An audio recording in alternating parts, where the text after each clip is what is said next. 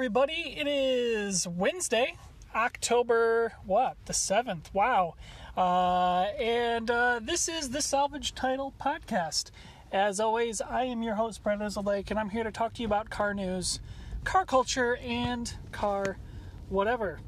On today's episode, just like yesterday, we've got a little bit of traffic on the way home, so why not record something talking about two news stories that are worth putting some words to. So the first one has to do with Volvo. Volvo, of course, part of the Geely Motor Group. They've got two electric vehicles on the horizon, the first of which is the electric XC40 crossover that we've known about for some time. I believe the electric XC40 first went on sale in Europe earlier this year, and we're supposed to start seeing those XC40s here in the US very, very shortly.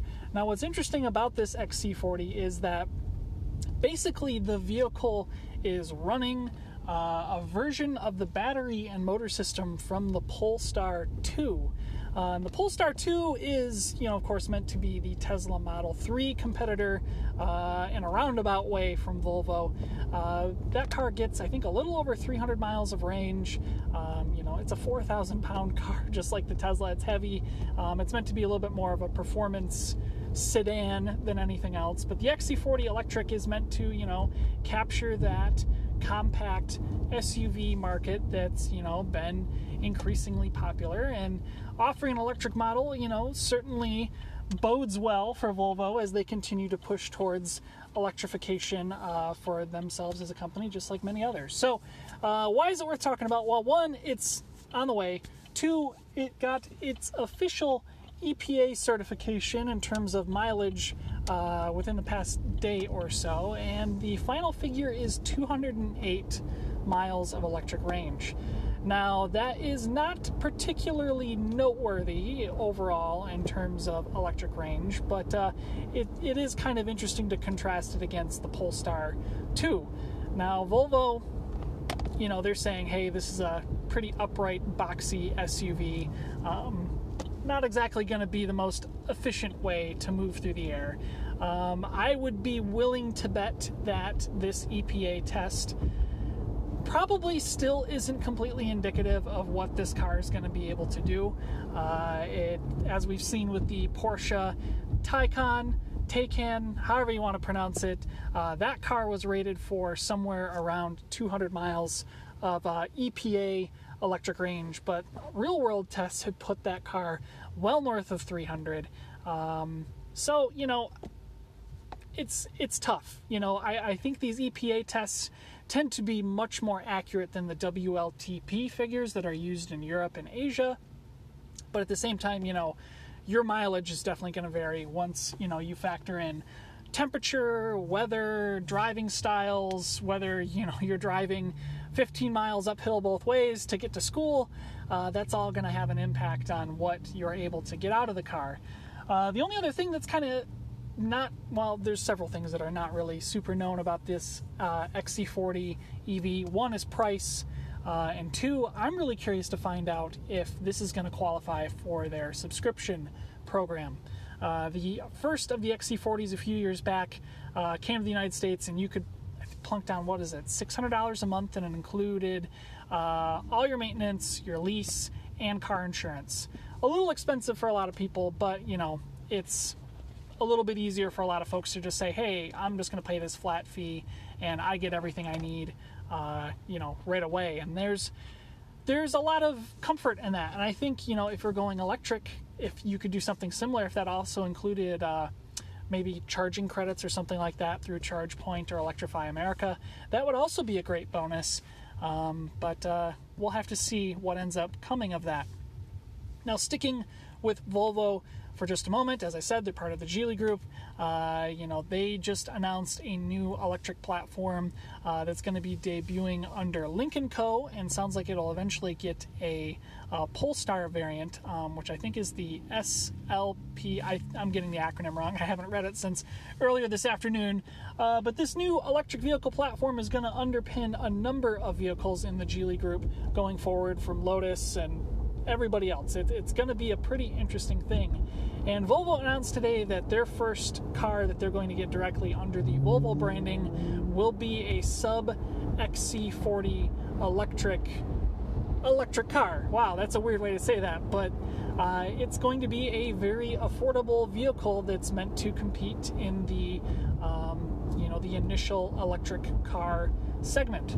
So I think there is a question, first of all, how much smaller than the XC40 can you go? Will it be more crossover-like or more car-like? It seems to be that this is going to be more of like a crossover type thing. So I'm guessing this thing must be around the size of like a Hyundai Venue, maybe a little bit larger than that. That definitely could be pretty interesting. Just the same, if it's going to be using those same batteries and motors from the XC40 EV, what kind of performance you could expect, and then, of course, what kind of price are you going to be looking at? Tesla keeps saying that they're going to try to compete in that $25,000 to $30,000 range. I don't really know if that's going to happen anytime soon. Obviously, Volkswagen is racing to get there with their ID platform cars. GM and many others want to get there as well, and so I'd definitely be curious to find out what this entry-level Volvo ends up becoming with an electric powertrain. The XC40 has ended up becoming the default entry-level Volvo simply because the S40 and S50 all went away. So, I guess we'll see what ends up happening with that. But sticking on the EV front, the other thing that I think's worth talking about here, and I guess it's a little bit more than just EVs, is Mercedes-Benz. Mercedes-Benz had a big number of announcements within the past 24 to 48 hours talking about how they as a company need to readdress where they are in the marketplace. They have had their lunch eaten by BMW and Audi in a lot of markets across the world. Here in the United States, Audi has really kind of torn into what they wanted to do, and Mercedes-Benz has been struggling to find where they need to be in the marketplace as time has gone on. They have built lower and lower and lower spec vehicles to middling sales, and while the S-Class has gotten much nicer, they had the Maybach to keep an eye out for. The AMG cars are all over the board in terms of price and performance and trim levels and so many other things. It's really just an absolute mess at Mercedes for, lack of description. So this new plan for them as a company is to kind of reassess where they're at and really clean up what they want to be doing in terms of brand strategy. They're going to clean up their offerings. Some indications seem to be pointing towards the GT Coupe, in air quotes, not getting renewed, the B-Class not getting a replacement, and I think there was one more in that list, and I'm completely blanking on what it was. But it's a lot of cars that already have representation, is maybe a good way to say it, within their lineup, whether it's with a crossover or a traditional sedan. The other thing is that, Maybach, yeah, they've got their big SUV coming, but, they don't really have a whole lot, and so Mercedes is going to have to think really carefully about, how they're going to approach that company, how much further can they maybe push that up market to give the Mercedes brand room to breathe, to separate itself from its competitors. The really big general take-home thing that they had been talking about is that they want the Mercedes brand to be a more premium mark than BMW and Audi and Lexus and many others, and kind of reposition the brand where it was back in the early to mid 90s, before they really started cutting costs and really trying to win on margin instead of winning on actual luxury vehicles that people are willing to spend significant amounts of money on. It's kind of an interesting play in regard to a lot of things going on. Obviously, COVID has shaken things up quite a bit in the general automotive marketplace. There is a continued stratification of wealth in not just the United States, but all around the world that is drawing higher and higher amounts of dollars to the top. And those people are increasingly willing to spend ridiculous sums of money on cars, trucks, SUVs, whatever, all while the people who, want to look wealthy maybe don't have quite as much money to spend on these vehicles that would have, been an interesting win for Mercedes just a few short years ago. A good case for this is the A-Class here in the United States. The A-Class was meant to do battle with the BMW 1 and 2 Series as well as the Audi A3 and fend off competition from Cadillac and many others that are building these compact luxury cars. The A-Class initially wasn't all that well received.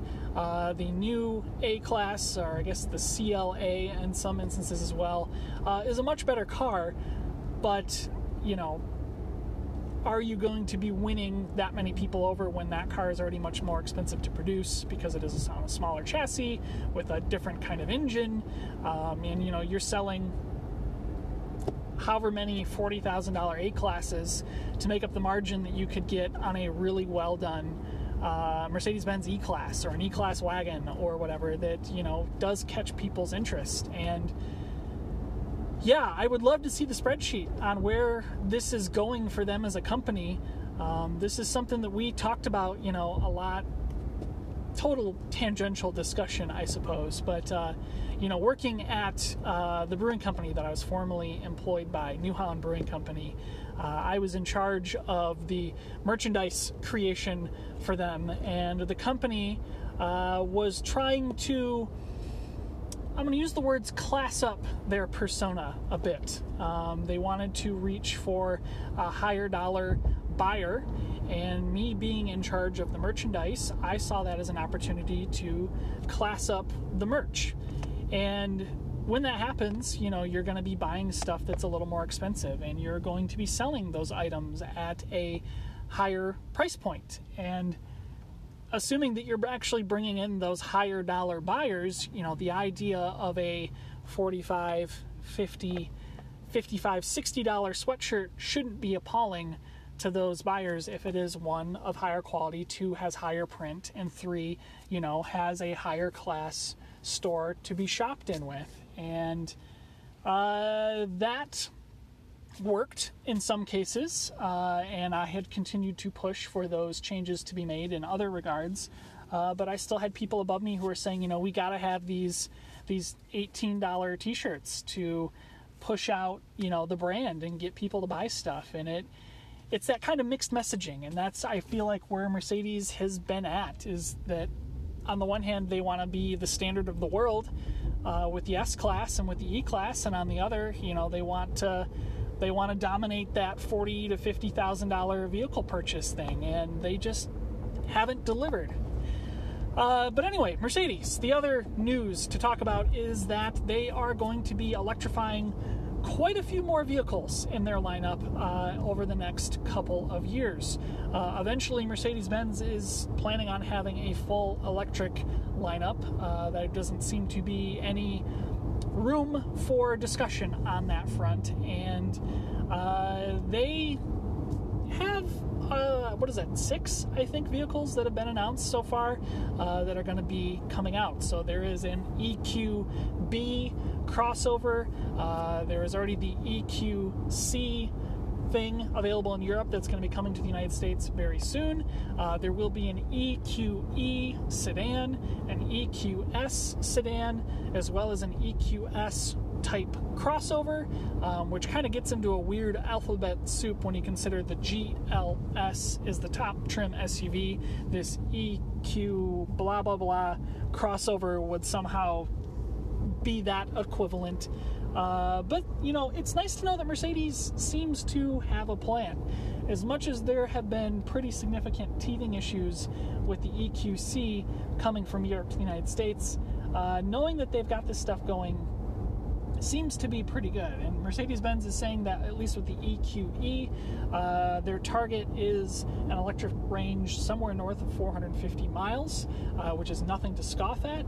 That puts it squarely in competition with the Tesla Model S, which is where, honestly, they need to be with that kind of a car. The other question, is price. How much more of a premium will they be able to charge for on these electric cars, or is it going to be a parity situation with the current gas models? My guess is the clock is ticking, basically, for the E-Class. This forthcoming E-Class is probably going to be one of the last gasoline E-Class models, and then I would suspect that we would probably get one more, maybe as a hybrid or a plug-in hybrid, and then that's it. The EQE would be the thing, and maybe they would then transfer the EQE quote-unquote nameplate to just being the E-Class, and it just happens to be electric, and that's just the way the world works going forward for Mercedes-Benz. But it's nice to know that they have a plan, that they are executing it, that they have a timetable for these cars to be coming out, and going forward, I think I'm really interested to see how Mercedes-Benz handles these types of things. Again, they're trying to be the standard of the world in terms of luxury. I see no reason why they couldn't be the standard of the world when it comes to electric powertrains. GM, I think, still might secretly have the lead when it comes to battery technology and motor technology. But Mercedes-Benz, they had an early lead that they squandered. And I think this is going to be their time to shine. I think they've got their work cut out for them, and they know what they got to do. So I'm excited to see what happens.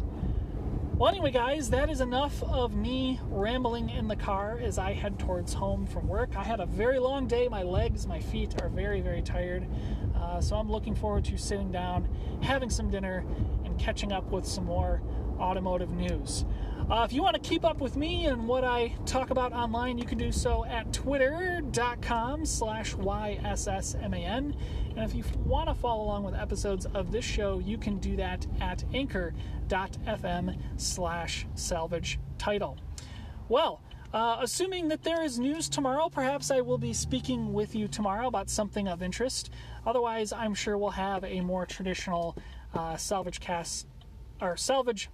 title podcast, episode later this week. So until then, guys, drive safe, have a great week, and we will see you on the next episode of the Salvage Title Podcast.